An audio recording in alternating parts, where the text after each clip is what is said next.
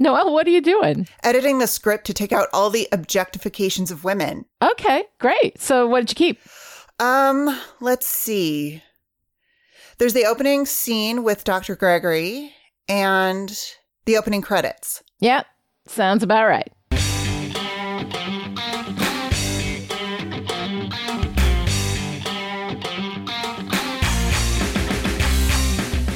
Welcome to Still Pretty, a Buffy the Vampire Slayer podcast. I'm story expert Lonnie Diane Rich of Chipperish Media. And I'm film scholar and secret man-eating bug, Noelle LaCroix. We're here today to talk about Teacher's Pet, the 4th episode of Season 1. Teacher's Pet was written by David Greenwalt and directed by Bruce Seth Green. This is the first of 8 episodes that will be directed by Bruce Seth Green in the first 2 seasons. After that, I presume he left because directing a show with Seth Green in it probably just became a bit too confusing. This is the first of 6 episodes David Greenwalt writes before going on to be a co-showrunner/creator of the Angel spin-off series, which seems appropriate as Greenwalt is the first writer to actually get Angel right, which he does in this episode. I'm looking forward to your thoughts on that. Yeah. A warning before we begin, every episode of Still Pretty talks about each episode within the greater context of all of Buffy, and as such is fully spoiled. So if you haven't watched the whole thing, you may want to do that and then come back. All right, let's go on patrol. In Teacher's Pet, Dr. Gregory, the science teacher, goes missing, gets replaced by Miss French, who instantly gets Xander's attention because, well, Xander. Could you help me? Yes. At the Bronze, Xander bumps into Blaine, a jerky jock who does female objectification battle with Xander and loses. Buffy talks with Angel, who gives her his leather jacket and warns her that something dangerous is out there. He's coming. The fort guy. Don't let him corner you. Don't give him a moment's mercy. He'll rip your throat out. When Dr. Gregory is found headless in the school refrigerator, Buffy's on the case, in search of suspect number 1, the big fork-handed vampire. Except when she finds him, he's coming up on Miss French, and when she turns to look at him, he runs away. So I'm an undead monster that can shave with my hand. How many things am I afraid of?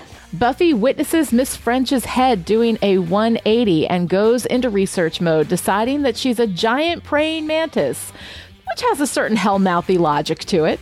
Factoid 1. Only the praying mantis can rotate its head like that. Factoid 2. A pretty whacked out vampire scared to death of her. Factoid 3. Her fashion sense screams predator. It's the shoulder pads. Exactly. As Willow and Giles follow up the lead, they discover that Blaine's mother has reported him missing. Meanwhile, Miss French invites Xander to her home, gives him a martini that knocks him out, and locks him up in a cage in the basement where Xander finds Blaine alive and freaked the fuck out. Wait. Oh, God. Oh, God. Are you all right? You gotta get me out of here. You gotta. She gets you in. What? What did she do? Oh, God. Buffy, Giles, and Willow discover that Miss French is a she-mantis, a shape-shifting bug monster that preys on virgins to fertilize her eggs. Virgins? Well, Xander's not, I mean, he's probably Gonna die. Buffy finds the fork-handed vampire, uses him to track down Miss French's house, dusts him, then crashes the party in the basement just as Miss French in she-mantis form is about to get busy with Xander. Using bug spray, recorded bat sonar, and a machete, she ends Miss French, saves Xander and Blaine, and the newly rescued boys completely miss the point. It's so unfair how she only went after virgins. What? I mean, here you guys are doing the right thing, the smart thing, when a lot of other boys your age... Flag down on that play, babe. I am not. Well, that's the she-mantis modus operandi. She only preys on the pure. Well, isn't this a perfect ending to a wonderful day? Xander destroys Miss French's eggs and life returns to normal. At the Bronze, Buffy bumps into Angel again, who continues to be mysterious. Guess I should thank you for the tip. Pleasure's mine. Of course, it would make things easier if I knew how to get in touch with you. I'll be around. Or who you were.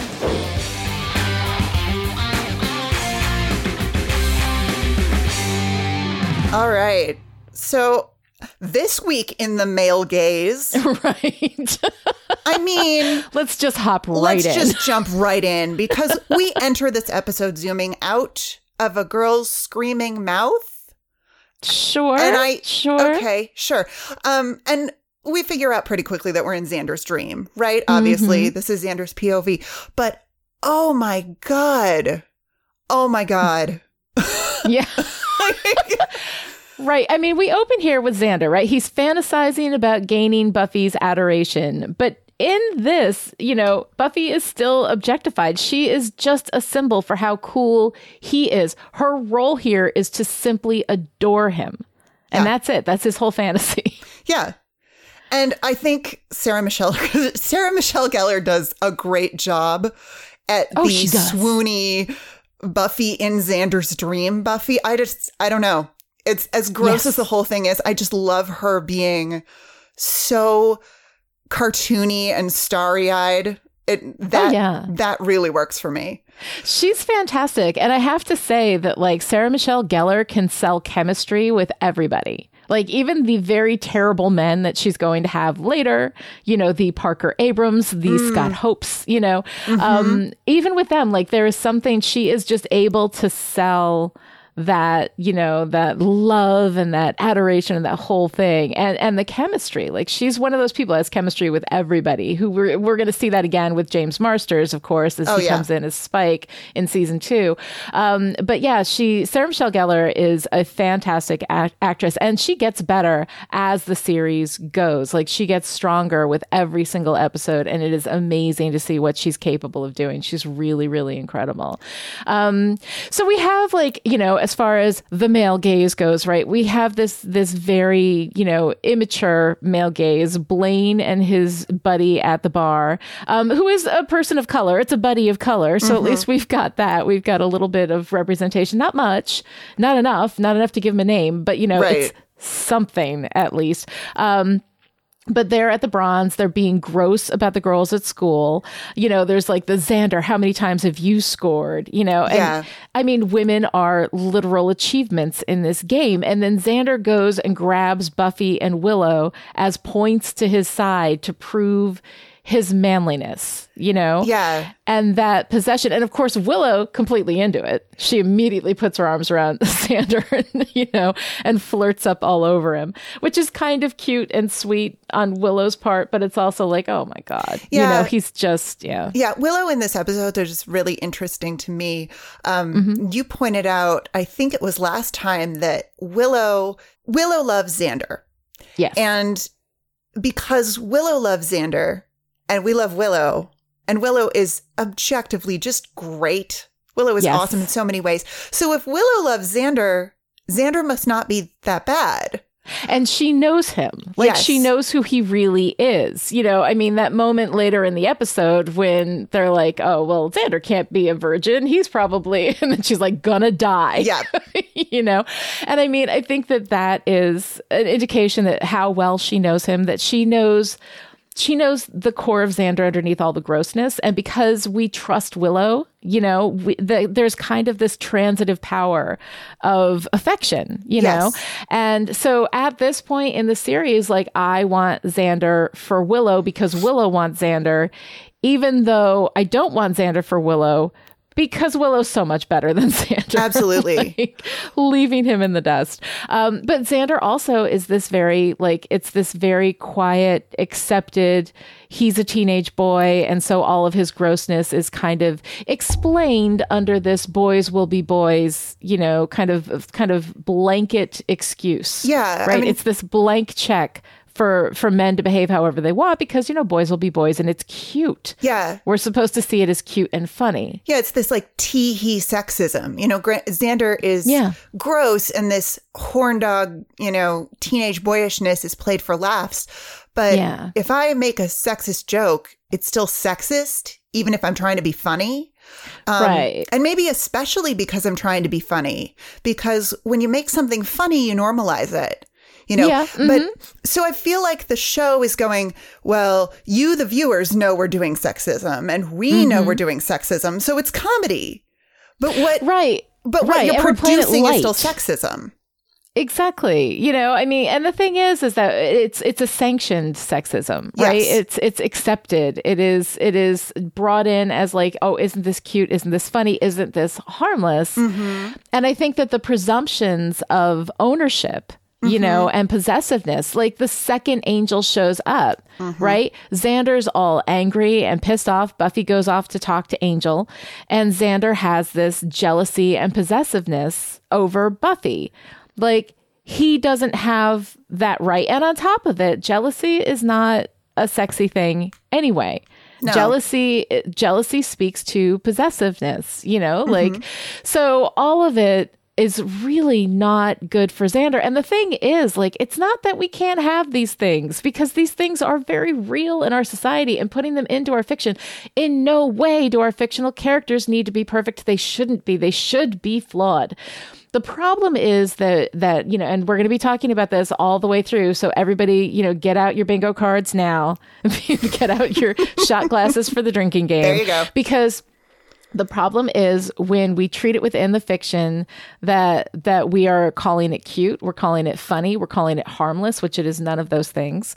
You know, then we're kind of saying this is the way it is. And not only that, but this is the way it should be. Isn't it so cute and funny?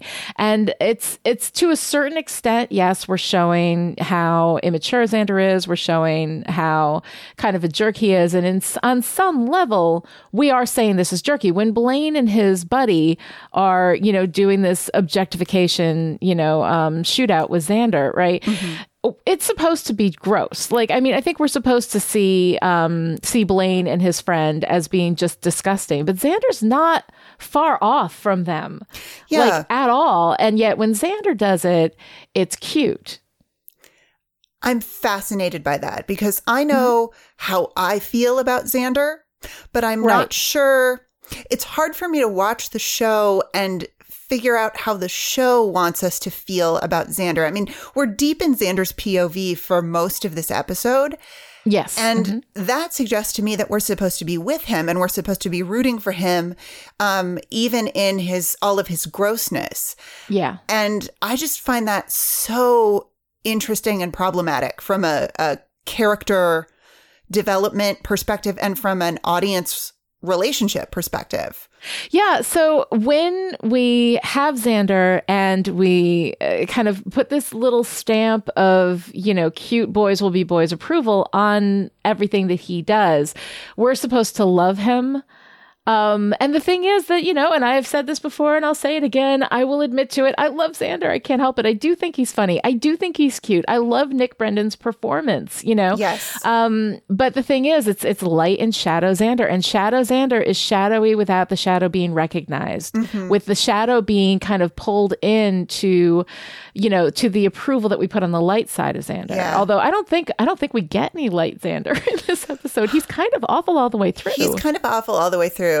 The best that we do is not, I don't think it's Xander, it's Willow and Buffy and their reactions to Xander. I feel like that's the closest that we have gotten on the show to, I don't want to say punishing, but acknowledging the gross behavior. Right. Starting with when Miss French walks up and Xander goes completely pre-verbal. Yeah. Right. And then Buffy and Willow they're so empathetic. They're watching him and they're laughing at him, but they're also with him. And I think that's another thing too, though, about Xander is that, you know, part of what it is in any character that helps us connect with them is vulnerability, right? And Xander is throughout, I think fair enough, all of Buffy from beginning to end of season 7. He is walking vulnerability. That everything about him, everything that is awful and gross is also wrapped up in this. He's just a mess. He's a mess. He's always a mess. His family is a mess. We don't get this until like later in the series, and it's usually addressed until we get to Hell's Bells in season 6, when we actually see his family at Anya and Xander's, you know, would-be wedding. We get these hints that his family life is really terrible, that his parents are really terrible. I mean, not just, like absent the way that like Willow's parents are completely absent, Right. But they're actively abusive to each other and to him, So you get this sense, and we don't really get it strongly probably until season 4. We get little hints about it, but not a real strong sense of it until season 4. But there's all this vulnerability around him with his need to be, to be better than he is, his need to be more manly, his need to be, he sees all these flaws within himself. And Xander, as much as we loathe Xander, I don't think anybody loathes Xander more than Xander. Yeah. Absolutely. And that brings that vulnerability in, that makes him somebody that we can connect to emotionally, because that's the role of vulnerability in any character. And once you connect with them emotionally, like even when they've got these flaws, you can kind of accept it. That's part of a flawed character. And the flawed characters are the best characters. We need characters with strengths, weaknesses, and vulnerabilities. It's just that Xander's, a lot of those real weaknesses of character are being portrayed, as I've said, as cute rather than seriously problematic. And we don't see consequence. One of the things I'm going to talk about forever, and again, get out your bingo cards, is how Joss Whedon works with consequence. That whenever anybody does anything bad, there is always a severe slapback. There's always consequence, except for Xander. Yeah. And we've talked already about Xander as a self-insertion fantasy for Joss Whedon, and it just gives me so much pause. It makes me so uncomfortable. And knowing what we know now about Joss Whedon as a problematic figure, and the things that he was doing, apparently, allegedly on the set of these shows in which he was the boss, it ain't great. It appears to all be consensual. It was his wife who outed him, none of the women that he was apparently, allegedly involved with during that time. But when you're the boss, there's a certain level of consent that can't, when you're in a situation where there's such a huge power differential, there's a certain level of consent that can't truly be completely given because of that power differential. And he was messing around with women on the set, apparently, allegedly, actresses, and I think I've heard some tell of some of the writer staff, that it's a real problem, and it speaks to this sense of entitlement, of male entitlement, which we see so much in Xander. So I see all of that, and it does make me uncomfortable. I think that the revelations we've had about Joss Whedon have sort of opened that up. And again, I've said it before, and I'll say it again here: when your beloved creators are problematic, the idea of boycotting the work is really not necessarily the best way to do it. Mostly, because with most creators, they take a cut, but there's there can be dozens to hundreds of people, dozens working on a book, in the case of Orson Scott Card, right? And the people who work on it, the publisher, the editor, all of those people, also worked on that book and also get the benefit from the sales of that book. But with a show like this, it's Joss Whedon and literally hundreds of people, most of whom are getting something on the residuals on the back end. And so if you completely boycott and never give another dime to any Joss Whedon property, then it's not Joss Whedon who suffers from that. It's everybody who worked on it, some of whom were his victims, if you want to call them that. I don't think they have defined themselves publicly, have come out as victims, and people get to choose their own identity and how they feel about their relationships. So I leave that up to the women with whom he's had these relationships. That's their call to define themselves that way or not.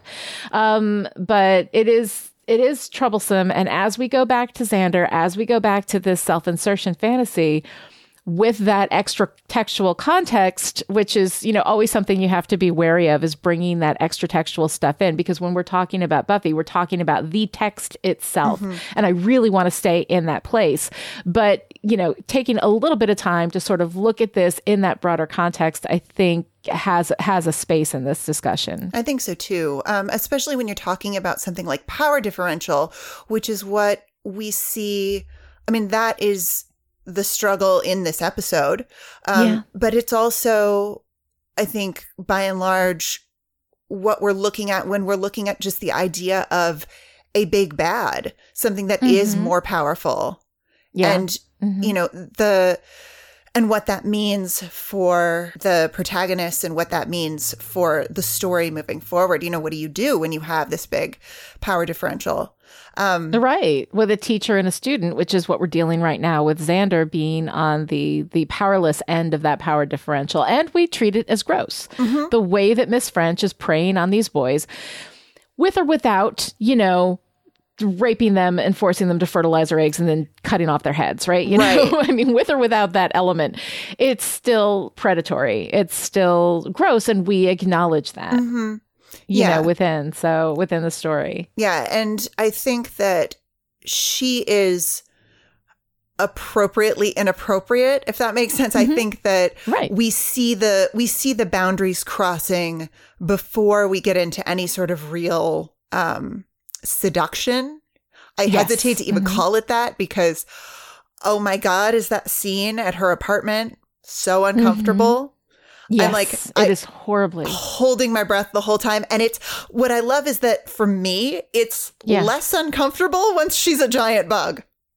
Yeah, absolutely. Once she's like, you know, legitimately textually a monster. Yeah. You know, but I think that even without that, we still see her as gross. She's still coded as gross and inappropriate and not okay, you know, because of that power differential. And I find that interesting, considering some of the, you know, some of the things that are alleged to have happened behind the scenes on this show.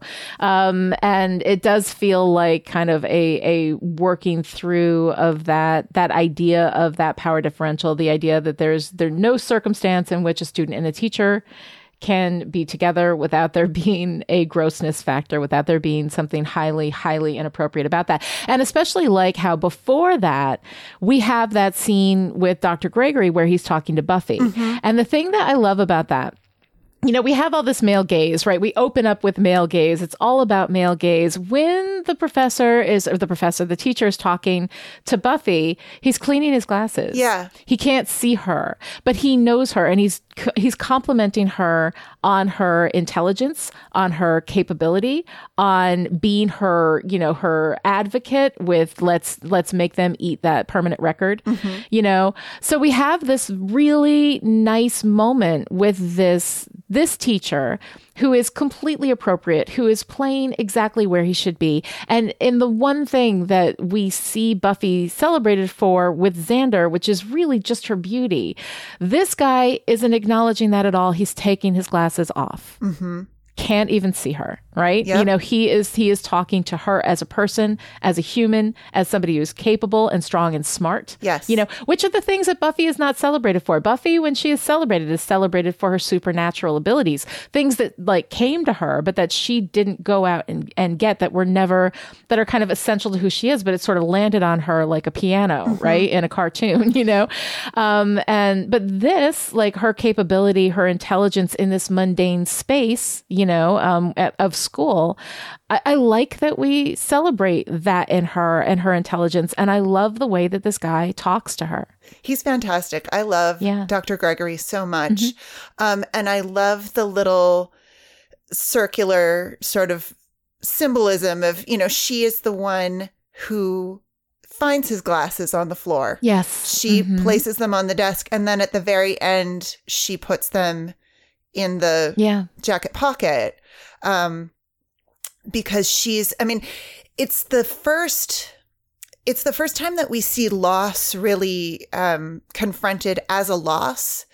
Yes. They are upset in the library after finding Dr. Gregory's body. And I found that really interesting too. Because that doesn't last. I mean, in the pilot, you know, we have an extreme dead guy in a locker, and then it's not that school is not canceled. Like there's just we don't we don't really care. Like, I mean, the thing is, let's face it, Buffy as a show is knee deep in dead bodies. Yes. Like, I mean, we're always like the dead bodies. Eventually you have to become somewhat desensitized to it. Every now and again, there's someone we care about who dies, and we managed to be able to care about Dr. Gregory in like 30 seconds, and we made him into somebody that we like, and that's a good guy. And, and then he, of course, gets killed. And we have this, I mean, Buffy's crying. Like, we don't see Buffy cry over anything other than main characters after a while, but we see kind of like the importance of getting back at, finding out who did this and how it was done and what the monster was and all that kind of stuff, that beheaded this beloved teacher. And the last time we felt the loss of Jesse mostly through Xander. Yes. Xander felt the loss of Jesse, but mostly we've just got dead bodies all over the place, and it's sort of how it goes. We put our main cast in danger, but they don't, die, at least not immediately, not in the early seasons. And so it's interesting how we have to somehow become comfortable with so much death all the time. Yeah. But here we have, Buffy's crying, Giles is shaken up, Yeah, Giles being shaken by the loss of Dr. Gregory, I thought was really there was something very sweet about that, because I feel like Dr. Gregory was a little bit of Giles light, somebody who sees Buffy, who is supportive of her and believes in her. And then when cleans his glasses. Yeah. It's the glasses. Yeah. When Buffy identifies that Dr. Gregory was killed shortly after they saw him for the last time, because he didn't change his clothes, Giles is impressed. Giles acknowledges, here's this thing that was played as a joke in the pilot when Buffy identifies a vampire by his jacket. But clothing and fashion really is part of her superpower. Yeah. That she spots the timing on this murder because she's noticing clothing. And I don't think Giles says anything to her, but he does acknowledge with a kind of, oh, impressive. And then he doesn't question it. He believes her. Yeah. Yeah, absolutely. Which brings us kind of to this thing that you brought up in the notes, which I thought was really interesting.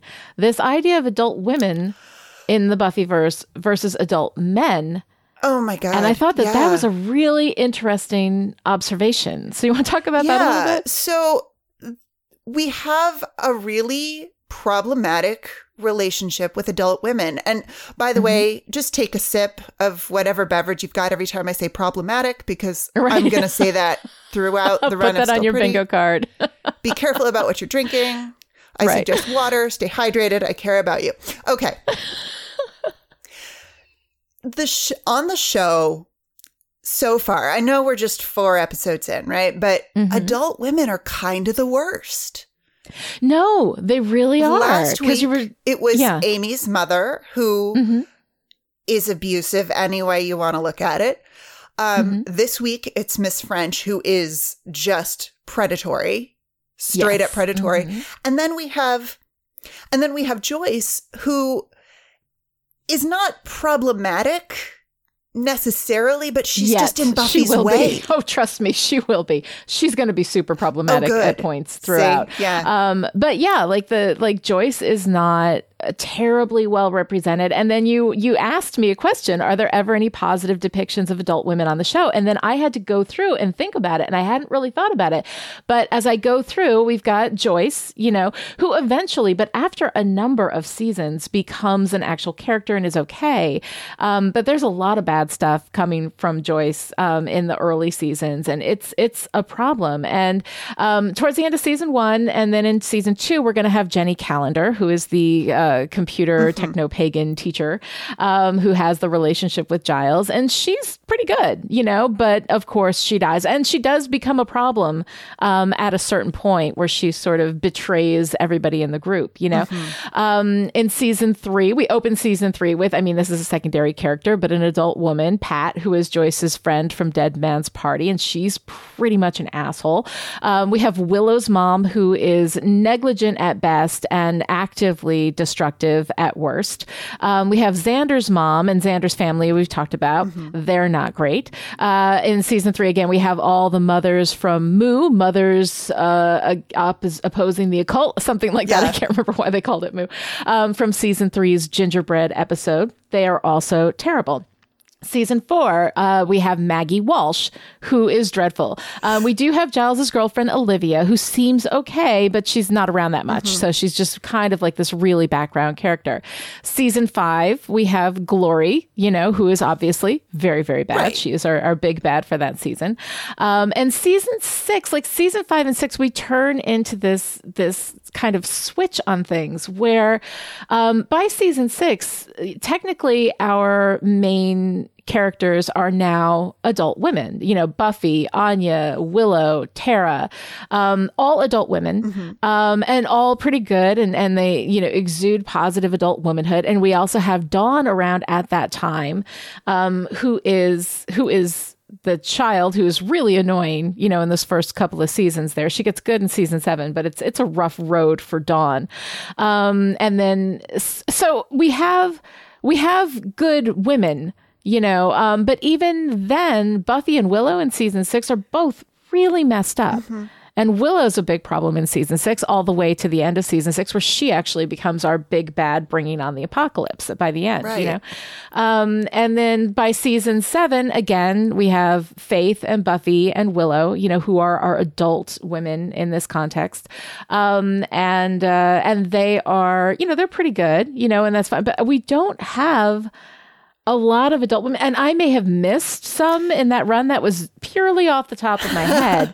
So if anybody out there has anything to add to that conversation, I'd really love to hear it. But honestly, I'm thinking about it, and I think you're right. We do not have many positive depictions of adult women in this show. And what does that say? Yeah, that is fascinating to me. I mean, doesn't Riley show up with a wife at some point? Is that a thing that happens? He does in season 6. I usually try to forget that episode. Okay.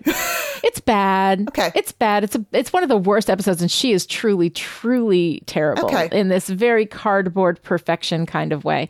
So yeah, you know, she's another adult woman, but also seen as the enemy in that episode. And so that's we'll talk about that in detail when we get there. But I mean, I'm going to be looking for any positive adult women throughout the, because I don't think that we really get them. No. We don't get many women in general. I mean, you think about most of the big bads are men. You know, we have Drusilla, who is kind of a secondary bad guy for season 2. You know, we have Harmony later on, who's a vampire, who's wonderful. Love Harmony. I love her, but Harmony obviously is wonderful, but bad. Not Wonderful as a character, very fun, but as a depiction of womanhood, probably not our you know, best foot forward. So yeah, strong adult female womanhood is not really represented. I wonder. What does that mean? I wonder if it has something to do with the short lifespan of the Slayer. Buffy doesn't have Buffy is grappling with this role of the Slayer, of being the Slayer, wanting to be a normal girl, knowing that she can't really be a normal girl. Right. And she doesn't have anybody to look up to. I mean, there are no elderly Slayers. Right, you know, exactly. What she has are the Watchers, which is a primarily, as we're going to discover throughout the run of the season or the series, a primarily patriarchal, you know, establishment. So she doesn't have anywhere to look for that kind of guidance. She is out there pioneering all the time, having to make her own way, to figure out her own sort of integrated adult womanhood. Mm-hmm. I don't know. That's just off the top of my head, but I'm going to be watching for it because... Yeah, I'm going to be looking for it too, because I mean, honestly, and I didn't do an exhaustive search. I just, went through like my understanding of the series. But if there are positive depictions of adult womanhood, I don't know. I don't think there are a lot in here. Yeah. Yeah. So, yeah. So that's really interesting. Yeah. But meanwhile, in this episode, we have some great adult men. Sure. We absolutely do. I mean, we've got Dr. Gregory, who we've already talked about. He's fantastic, right? We've got Giles. He's happy to play a support role, but he also has this patriarchal moment where he demands that Buffy obey his orders. And she says, yes, yes, yes, and then completely ignores it. And then when she comes back and he confronts her on it, she says, I lied, get over it. Yes, I lied. I'm a bad person. Let's move on. Right, exactly. And he's gonna very quickly get over the idea of bossing her around. He's going to step into this role of, I don't think you should do this, and here's why, but she makes the decisions. Yes. Like she is absolutely in charge. And I like that. And he's good with that. Like he doesn't get all worked up about it. He's like, all right, you lied to me. I don't like that, but okay. Yeah. And also we have Angel. Now, Angel is not in here much. He is a very mysterious figure. I think he's in like 2 scenes. But, we're going to discover that he has been, of course, a grown-ass man / vampire for centuries. So he's got much, much more experience with this than either Giles or Dr. Gregory. But he's also like a non-toxic male. He's actually, I like him in this. In this episode in particular? Yeah. Now, how did you feel about Angel in this episode? Because you, of course, don't know the whole of the Buffyverse the way that I do. So I'm really interested in your take on Angel based on just what you've kind of seen so far. Based just on what I've seen so far, and this episode in particular, he really doesn't make a strong impression on me. Yeah. He seems the character still seems very wooden to me. Yeah. I feel like... See, I know that this is not an issue with the actor. I know that David Boreanaz is capable of doing whatever you give him to do. Yeah. But his scene, particularly at the end, reads to me like bad acting because he's so... there's just not a lot of there. No, it is very quiet. He's doing this mysterious thing. We've got this mystery man because at this point we don't know yet that he's a vampire. So we're keeping everything under the under this shroud of mystery, right? And I think that does mean that he can't do much, right? And he's not given much at this point. I mean, basically, he is in this episode purely to be like, hey, let's remember there's a hot guy. Yes. Yes. And here, let me take my jacket off and show you my injury.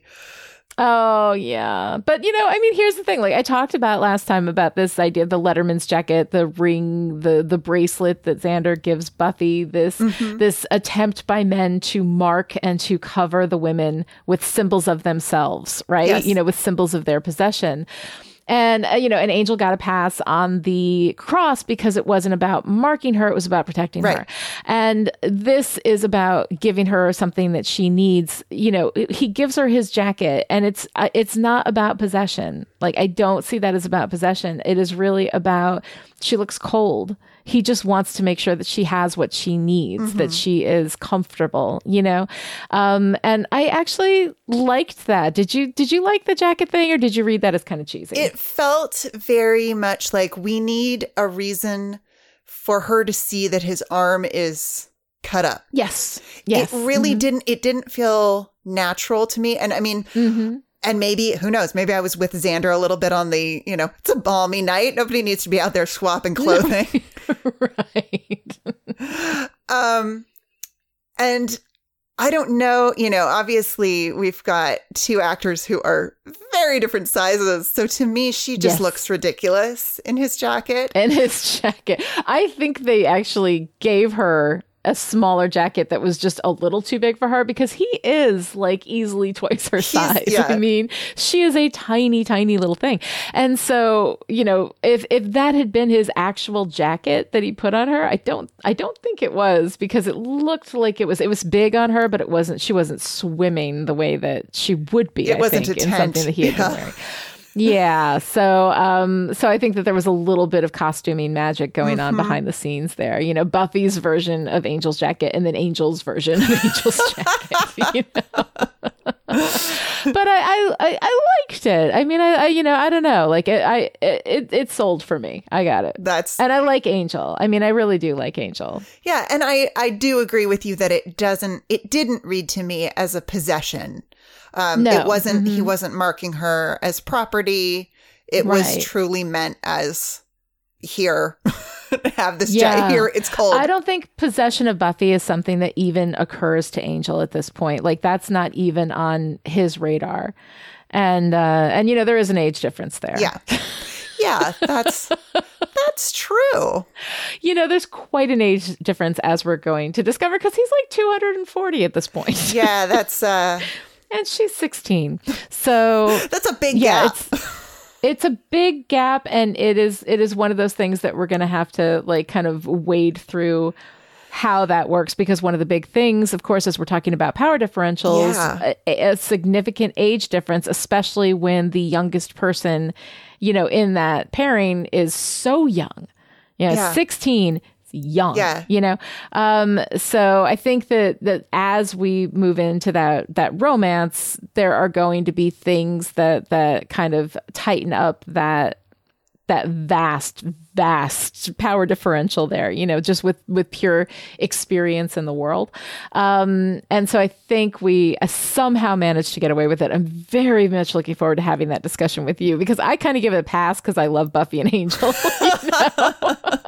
But I'm not sure if I should give it a pass. I'm not sure that it's not about to get really all problematic up in here. It's about to get all problematic up in here. So I think that's interesting. Well, speaking of problematic, let's go ahead and use that segue. Oh my God. To move into something that you picked up in this episode, all of the phallic symbols. Oh my God. So, you know, you can't tell a story about, you know, male gaze and male power and male sexuality without throwing a whole lot of phallic symbols into the mix. And it's right there, right from the get-go, with Dream Xander throwing a chair leg through the vampire's heart. Yes. And I love the camera following the impromptu stake as it zooms through the air. Right.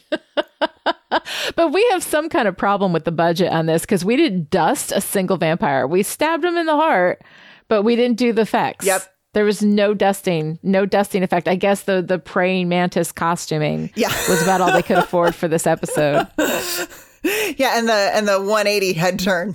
And the 180 head turn, which was also a terrible effect. Oh, 90s CGI. I love you so much. Awful. Yeah. But the you know, in Xander's dream sequence, I mean, that guitar solo is definitely played and shot in a kind of a pornographic way. Is that a masturbatory thing? Is that like when he's, you know, yeah. I just think, okay, I'm just saying, like, even I saw that. Yeah, and then of course it comes back when Miss French invites Xander to her house, and we cut away we jump cut to Xander's power cord with his guitar straight in the air. Oh my God! So that is very blatantly a masturbatory visual. Yes, it is. Wow, that is.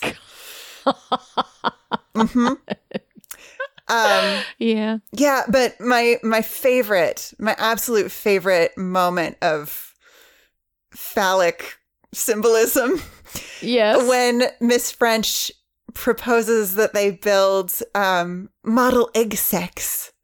I love it with her accent. Egg sack sounds like egg sex. It's fabulous. But when she says, "Who would like to help me do that after school?" and all the boys' hands go up, she says, "Good." And we cut to the cafeteria. Plop. Hot dog surprise. Hot dog surprise. Hot dog surprise.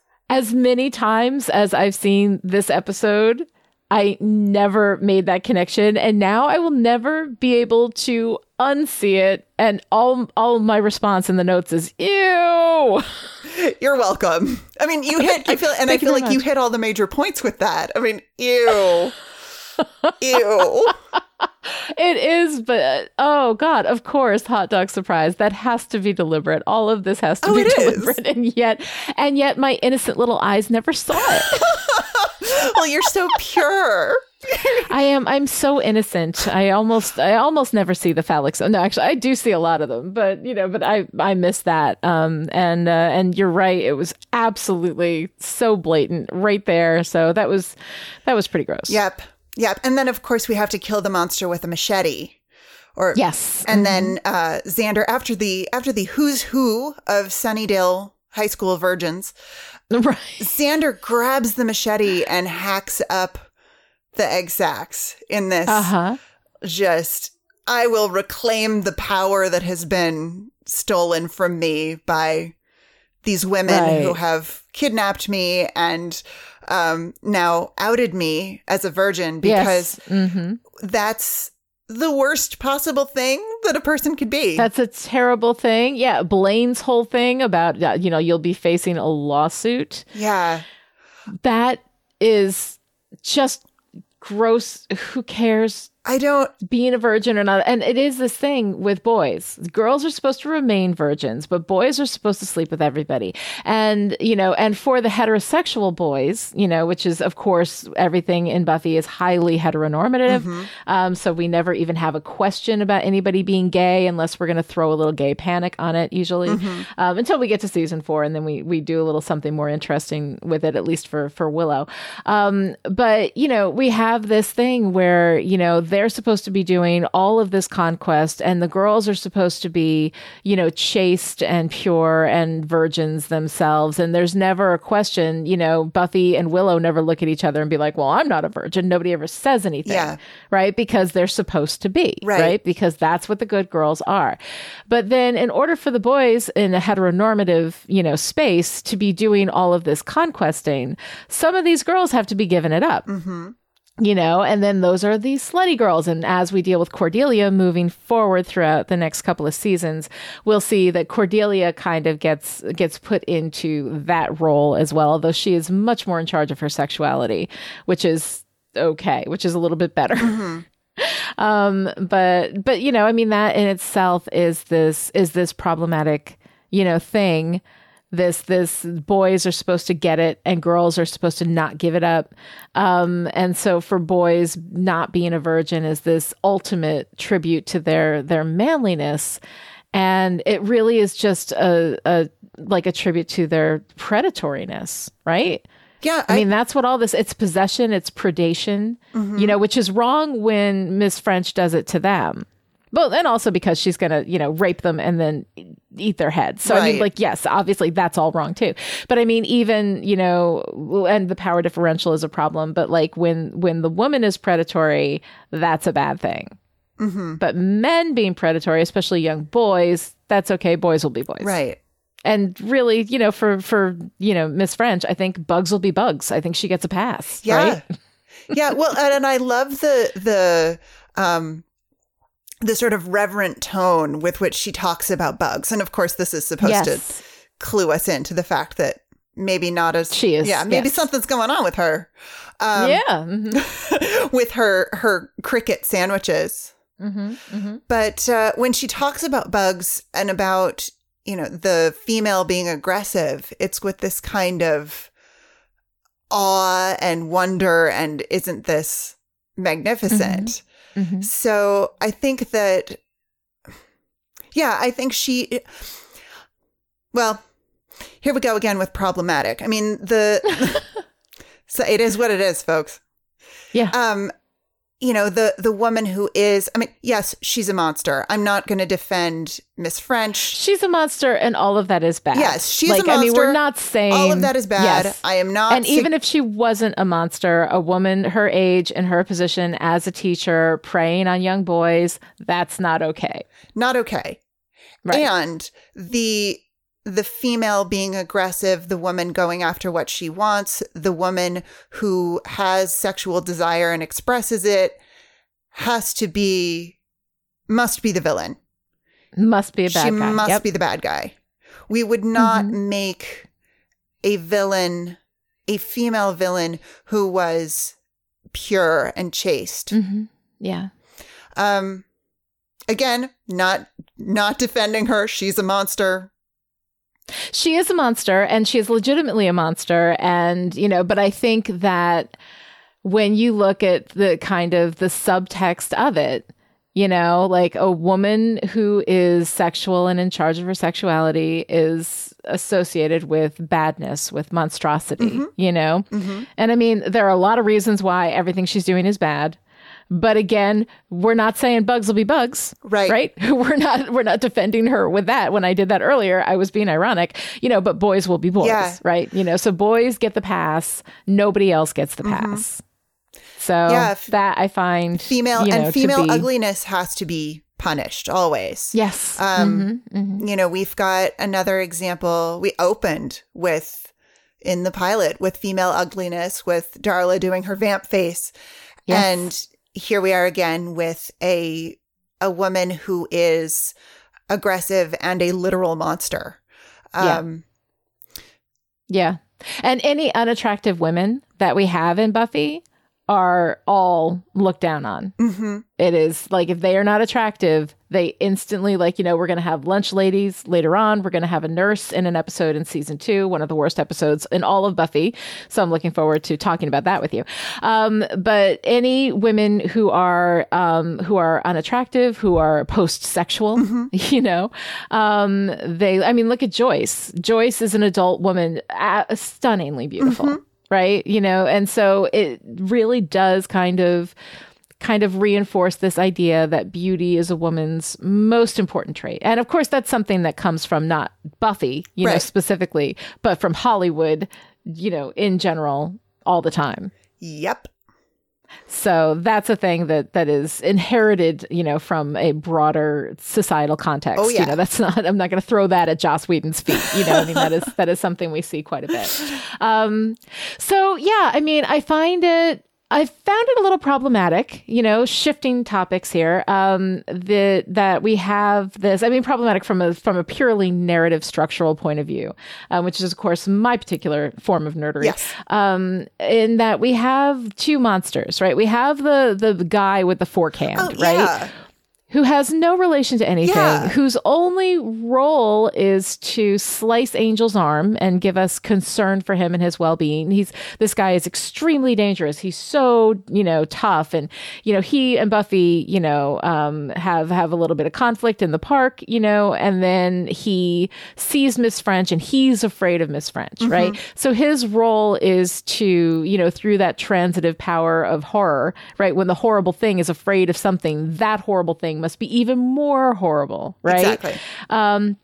So that's his entire role. And then we use him as like a drug sniff dog to find Miss French, to find her house. And then, of course, Buffy immediately stakes him with the ultimate symbol of mundanity, the white picket fence. Yes.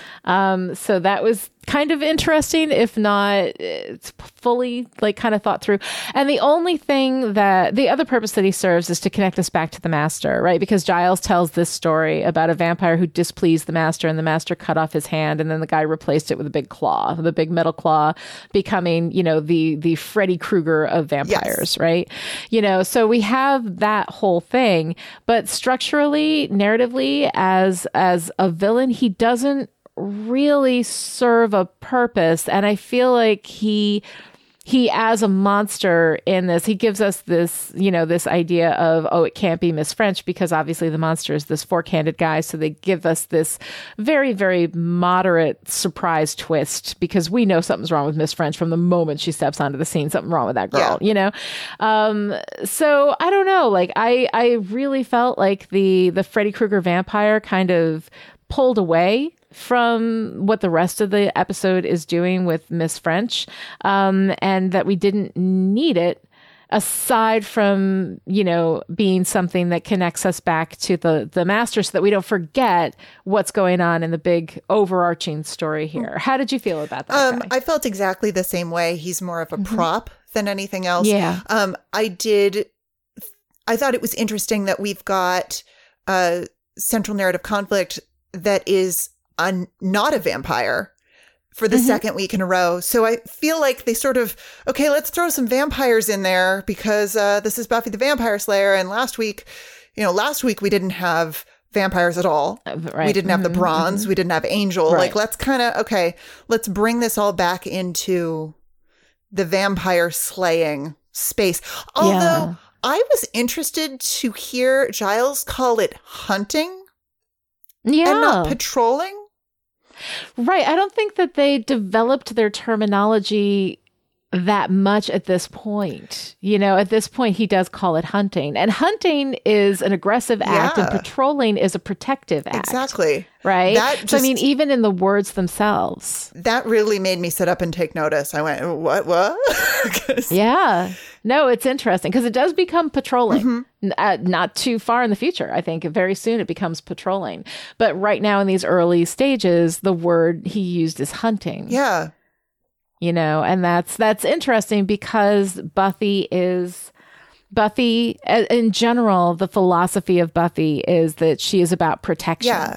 Right. We will see later on in the series that if somebody becomes no longer a danger, if somebody who has killed and done terrible things ceases to be a threat for some reason, they're defanged for whatever reason, be that, metaphorically or literally in some cases. So if they can't do any more harm, Buffy lets them go. Right. She doesn't kill them. It's never about vengeance. It's never about, punishment for things done. It is purely a prophylactic act. It's about preventing more bad things from happening. And that's where Buffy puts her energy and her attention. It is protection. It's not actively going out hunting down these things before they can do anything wrong. They do something wrong. If they're still doing it, if they're trying to kill people, then they get killed, they get dusted. But if they, for some reason, can't hurt people anymore, then they're fine. They get a pass and they walk. Yeah. Yeah. But our claw-handed vampire guy is really just there to be a prop. Yeah. He's there to be a vampire prop, specifically. He's there as a vampire prop. He keeps us connected to the master. But he pulls away from the central narrative conflict of this particular, episode. And so I feel like it's not particularly well structured. It feels kind of slapdash, as far as the story structure in this episode goes. Yeah. So it's not my favorite episode in a lot of ways. A lot of ways, I don't think it's a strong episode of Buffy, but it's first season, and the first season does tend to be kind of a little bit difficult. Yeah. All right. So do we have a moment of girl power? What's your moment of girl power in this episode? I really got nothing. I mean, does hot dog surprise count? I don't know. As girl power? I don't think so. I don't think so. The closest thing that I got to anything that was even sort of a revolutionary feminist moment of the week was Buffy and Willow refusing to help bail Xander out of his bumbling idiocy. When he's talking to Miss French, he looks to them for help and they just shrug. Right. Yeah. I don't know. I think that here we have, a female antagonist, which is something that we haven't had as of yet and will not have a lot, honestly. It's usually men, in that position of power. So we have a female antagonist who is using her sexual power, to predate on these boys, so there's something there in female power. And then, of course, Buffy is the person who is able to fight back against this woman. Nobody else can, Giles is support for that. Willow's a support for that. Buffy is the one with the power. So Buffy, I think basically every episode is going to have a certain amount of girl power from the Buffy perspective. But the fact that the bad guy is actually a woman. You know, the antagonist is actually a woman, I think speaks a little bit to that sense of, hey, women can be bad guys too. Women can be anything, you know, that kind of thing. Well, and our antagonist is a monster female specifically, and not, I mean, in which we get a female antagonist who is, for all intents and purposes, human. Yes.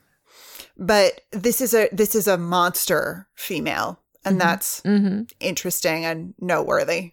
But yeah, I mean, I feel like there's not a lot unless it's the relationship between Buffy and Willow. Yeah. No, the relationship between Buffy and Willow, I think, is really great. And they are, both of them, really strong in this episode. And Willow, of course, is kicking ass. She's on the computer. She's getting information. She is right in it. You know, she's the one who figures out that, of course, she knows Xander's a virgin, you know. And Willow hacking into the city's computer. Yes. Getting the pictures of the autopsy, which they spared us again. So thank you for that. Yes. But, and then Giles questioning whether or not what she's doing is legal. Oh, no, I love that moment, right? Wasn't here, didn't see it, couldn't have stopped you. Yep. Well, and there's really a little nice. bit, there's a little bit of a nod to feminism. I mean, in that Giles is acknowledging their capability there. Yeah. Right. He is, you know, what they're doing is maybe questionable, but he's not going to interfere because right. They're doing their thing. All right. So, Noelle, what's your favorite part of Teacher's Pet? My favorite part of Teacher's Pet is Allison Hannigan's right eyebrow. I want to. What is her right eyebrow doing? There is the moment when Xander spots Miss French for the first time, goes completely pre-verbal. Willow and Buffy both look over, and that Willow's eyebrow does this wonderful scrutinizing. What in the name? Like, she is so expressive. Allison Hannigan is amazing. Allison Hannigan's face is worth everything for the show for me. Right. She's so expressive and so wonderful. But that eyebrow raise, she is both sizing up this woman and also completely baffled as to why Xander is having trouble. Yeah.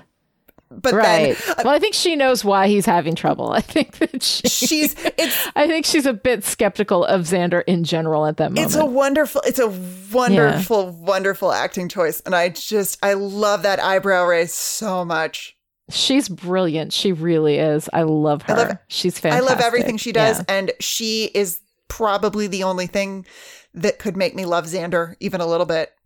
Exactly. I know. The transitive power of Willow. That'll get you to love Xander. Willow is magic, y'all. All right, Lonnie, what was your favorite part of Teacher's Pet? I have to say my favorite part was Angel. I like Angel. I know. I like you liking Angel. I do. Like, I mean, and the thing is, like, you know, now, of course, I'm doing Still Dead, which is the podcast about the Angel spinoff series. And it's so much fun. And the thing is, like, I'm, you know, generally, everybody knows, a Spike girl. I like the Spike relationship with Buffy. You know, I think that that's better and stronger for a lot of different reasons. But David Boreanaz, I love him. Angel and Buffy as star-crossed lovers. He's a vampire. She's a vampire slayer. Like, that kills me every time. And some of the most powerful moments in all of Buffy happened during that relationship in season 2. So, like, I love Angel. I like the way that he's not possessive with her. I like the way that he's kind of the anti-Xander. Like, he doesn't play this bullshit. And this is a guy who has lived through, like, the height of patriarchy. Like, he sees past it. He doesn't treat her that way. And even in just a couple of scenes here, you know, I like the way he is with her. You know, I mean, and it's our first sense of Angel as Angel, you know, Angel being the character he will become. The person that he was in the first 2 episodes don't count. we're getting a do-over. We get a do-over on Angel right now. It's fine. And I like seeing him. I really do. And I like him a great deal. Yeah. So Angel's my favorite part of an episode that doesn't have a lot of good stuff going for it. Yeah, no kidding. That's it for today. To join in the discussion on Twitter, follow Lonnie at Lonnie Diane Rich and me at Noella Loud, and use the hashtag StillPretty. You can also visit the Chipperish forums. Go to chipperish.com, click on forum, and join in the fun there. Yeah, absolutely. Or you can keep Chipperish Media going to the tune of $1 a month or more and gain access to the live chat in Discord, where you can hang out with me and Noelle and all the Chipperish patrons, who are some of the smartest people around. So visit patreon.com/Chipperish to find out more. You can also show your support for Still Pretty by going to Apple Podcasts and giving us a review. That's one of the most effective ways to show support for any of your favorite podcasts. Yes. Or you can use your social media platform of choice to tell your friends. Word of mouth is a powerful thing. Yes, it is. And we will be back next time with Never Kill a Boy on the First Date, the 5th episode of season 1. Until then, wasn't here, didn't see it, couldn't have stopped you.